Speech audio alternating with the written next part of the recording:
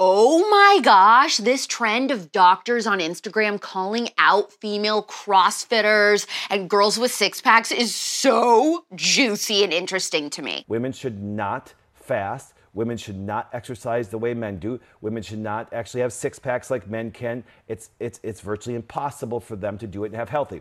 I put a challenge out there on Instagram.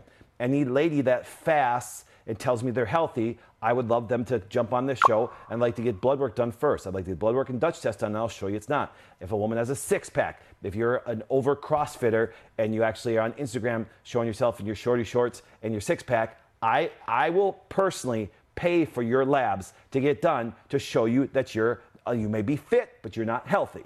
Girls with a six-pack, I don't think I've ever really thought about that. The CrossFitting thing, that's like a whole landmine of a topic. It's always given off things that aren't a cult but seem culty to me. I have friends who do CrossFit and stuff, but that bulked out look on women, it just isn't for me. But I guess what really matters is what you and your significant other like. I will say this, not every person I know who CrossFits cheats on their spouse, but almost every person I know who has cheated on their spouse has done CrossFit. So riddle me that. Good point. That's fucking true. 5 Orange Juicy show lined up today. Finally, it's been a little bit of a drought. I'm Alex Clark. This is Poplitics, the first, the only, the original pop culture daily show from a conservative perspective, born in 2019. Thumbs up and subscribe. First story today is about Gwen Stefani. She is getting raked over the freaking coals for being white and loving Japanese culture. But I'll point out, Hollywood has never cared about this before. Gwyneth Paltrow is giving everyone FOMO, talking about how fun Hollywood was in the 90s compared to now. And then I just want to say, Jennifer Coolidge. That's it. That's the tweet. That's what we came for. Jennifer Coolidge is just the queen of everything. So we're going to talk about some of the funniest things she said at the Golden Globes. And then I'm going to end with Megyn Kelly schooling everyone on exactly why Meghan Markle and Prince Harry are the worst. Also, tonight at 9 p.m. Pacific, midnight Eastern, don't forget, we got a new episode of The Spillover coming out. It is the second episode of season 4 of our Health and Wellness Month. Please go click subscribe on Spotify or Apple Podcasts. Tell your friends to do the same. This week, my guest is going to be teaching us all about minimalism and how, through a minimalist life, we can not only get our homes in order, but our personal relationships too. She's a very successful podcaster. Many of you may even listen to her podcast. She's also conservative. So, any guesses? This is my new favorite show.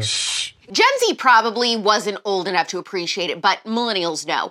Gwen Stefani ran the mid-2000s. Now, she was huge, with no doubt and stuff too, but when she came out with Love Angel Music Baby in particular, it was like the world paused. We learned how to spell banana for the first time.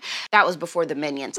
Banana. The music video for What You Waiting For was everywhere. Rich Girl was playing in every Abercrombie. The popular girl at school owned all Gwen's little Harajuku girl perfumes and proudly displayed them on her vanity. Japanese culture was everywhere because of Gwen Stefani's album, and it was so freaking cool. And everyone wanted to be a Harajuku girl. Fast forward to 2023. Gwen, who is white and married to Blake Shelton, who's also white and presumably a conservative country singer, well, that's just the biggest crime you could commit. She isn't outspoken about the leftist agenda, at least as far as I'm aware. I don't really remember Gwen Stefani ever saying anything like crazy progressive recently. And, you know, she also happens to have an entire album in her discography. I always say this word wrong. Did I say it right? I said it right. She has this entire album in her discography about Japanese culture. Ooh! Allure magazine decided, well, we need to confront Gwen and see if she will repent of her sins. So Allure sends this Filipina-American writer of theirs to interview Gwen Stefani and pointedly ask her, do you feel like you appropriated Japanese culture in the early 2000s? And the interviewer wanted to know specifically if she learned anything. Leftist translation, will you be atoning for your social justice sins and begging for forgiveness? But Gwen gave quite the opposite answer. answer. She talked about how when she was a kid, her dad would have regular business trips in Japan, coming back and forth from America to Japan, that he would tell her all these stories about the culture that fascinated her, and she described herself as a super fan of the culture. Here's a direct quote. "If people are going to criticize me for being a fan of something beautiful and sharing that, then I just think that doesn't feel right. I think it was a beautiful time of creativity, a time of the ping pong match between Harajuku culture and American culture. If we didn't buy and sell and trade our cultures in, we wouldn't have so much beauty, you know?" And this is the part of the interview that has the left going wild.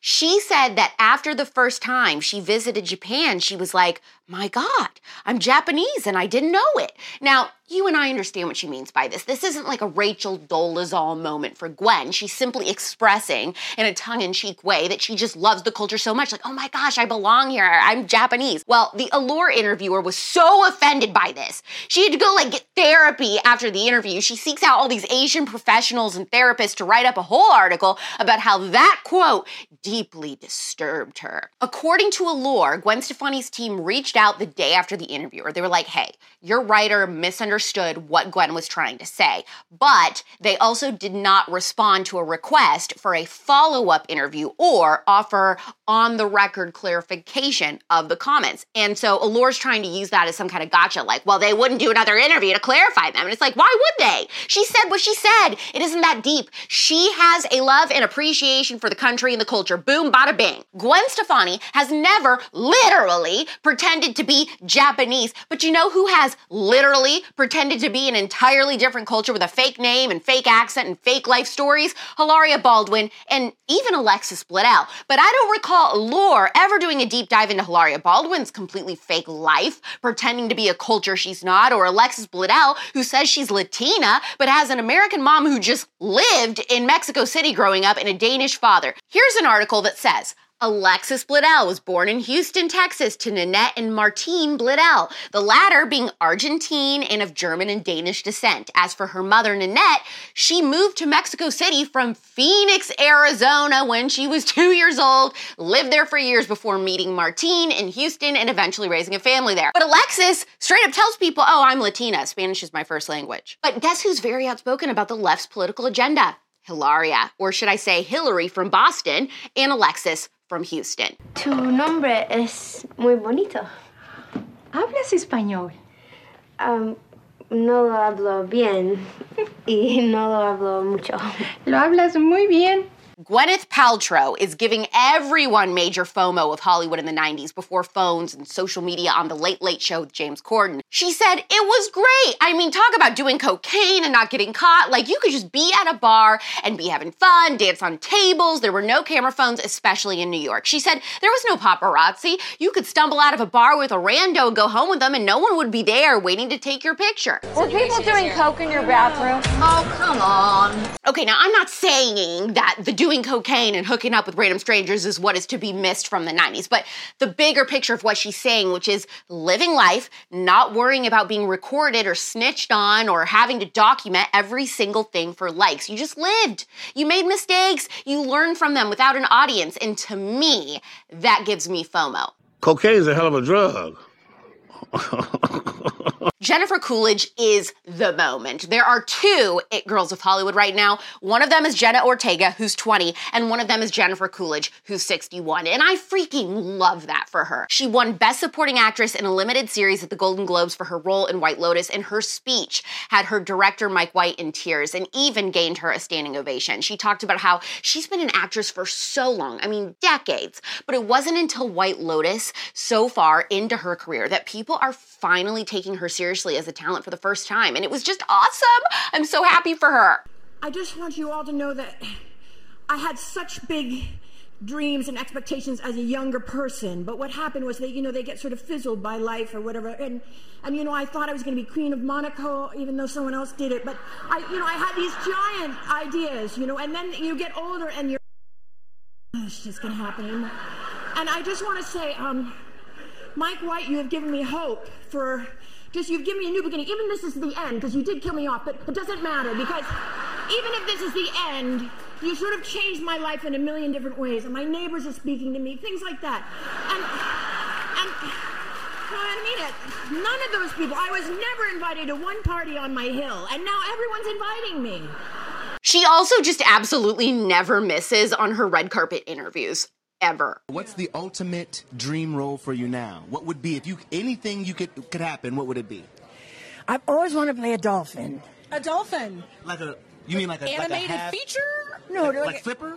Yeah. I get asked a lot, why, Alex, do you hate Meghan Markle? What is so bad about her? And I feel like I've explained it so many times, but recently Megyn Kelly addressed it on her show, and I had to share this clip with you because if you have not seen it, it is so perfectly said, and she just annihilates Meghan and Harry in a way that I'm not sure anyone has ever done. Okay, so he needs somebody to give him specifics on what they did wrong. Or here's just a couple off the top of my head, all right? Your wife's a bully. Her former press communications person who worked for both you and your brother, Jason Knopf, is on the record about the bullying she committed against people who were younger than she was, who were less powerful than she was within the palace, who she made cry all the time. One of the other people that she apparently made cry was Princess Kate. She told Oprah that Kate made her cry, but now we know from your own book, Harry, that it was Meghan calling Kate a baby brain. It's your baby brain after she gave birth to her third child. That has a tendency to make people not like you. When you have the nerve to comment on their hormones after they just had a baby when you barely know them. Number 2, she's a brat. We know from Dan Wootton's reporting that she was upset about her tiara. She wanted the one and she couldn't get it. And Harry said what Meghan wants, Meghan gets, and the Queen had to reprimand him. That's the kind of story that makes people dislike you. Your wife abandoned her entire family. She cut ties with virtually everybody whose shoulders she had stood on her way up the fame scale, just as soon as she met you. Well, that seems a little rude too, kind of disloyal. Your fights with the press. Forget the lawsuits though. It's your whiny statements about the nasty press. You don't think George Clooney's had negative things written about him? Tom Cruise had negative things written about him? He doesn't use his speeches or his media appearances to whine about the mean media. They say the things that aren't true. We're sick of it. Shut up about your negative press coverage. When I say 5 Orange Juicy, I mean 5 Orange Juicy. Not only for politics, but my podcast, The Spillover, as well. You can watch the new episode tonight on this YouTube channel, or you can listen anywhere you get your podcasts. Subscribe to The Spillover, thumbs up this episode, and guess in the comments who you think will be the guest this week, the minimalist expert. What you thought of Jennifer Coolidge at the Golden Globes, your thoughts on Gwen Stefani saying, "My God, I'm Japanese." And if you had to choose to be famous, what decade would you have wanted to be a Hollywood star in? I'm saying 90s for sure. And by the way, we're having a CrossFit debate in the comments. Do you think it's like a weird cultural thing, or am I just being a little too harsh? Remember, no episodes on Fridays, and also Friday's producer Valentina's birthday. So make sure you wish her a happy birthday on her Instagram. Tell her how much you appreciate her. You guys have no idea how much work Val puts into this show behind the scenes. I mean, it literally would not be a show without Val, because I am a loose cannon, always late, very unorganized. She keeps me sane. We're back Monday at 4 p.m. Eastern, 1 p.m. Pacific, skipping Tuesday next week because of Martin Luther King Day, so you will get an episode Monday, and then we'll be back on Wednesday. Go binge The Spillover. It's pop culture without the propaganda every single day. I'm Alex Clark, and this is Poplitics. Hopefully you found the Conservative scalding today. Don't forget, if you want to get the full Poplitics experience, to follow us on Instagram at Poplitics, where you can see all the fun clips. You can find me on Instagram too, at Real Alex Clark. Love you, mean it. Bye.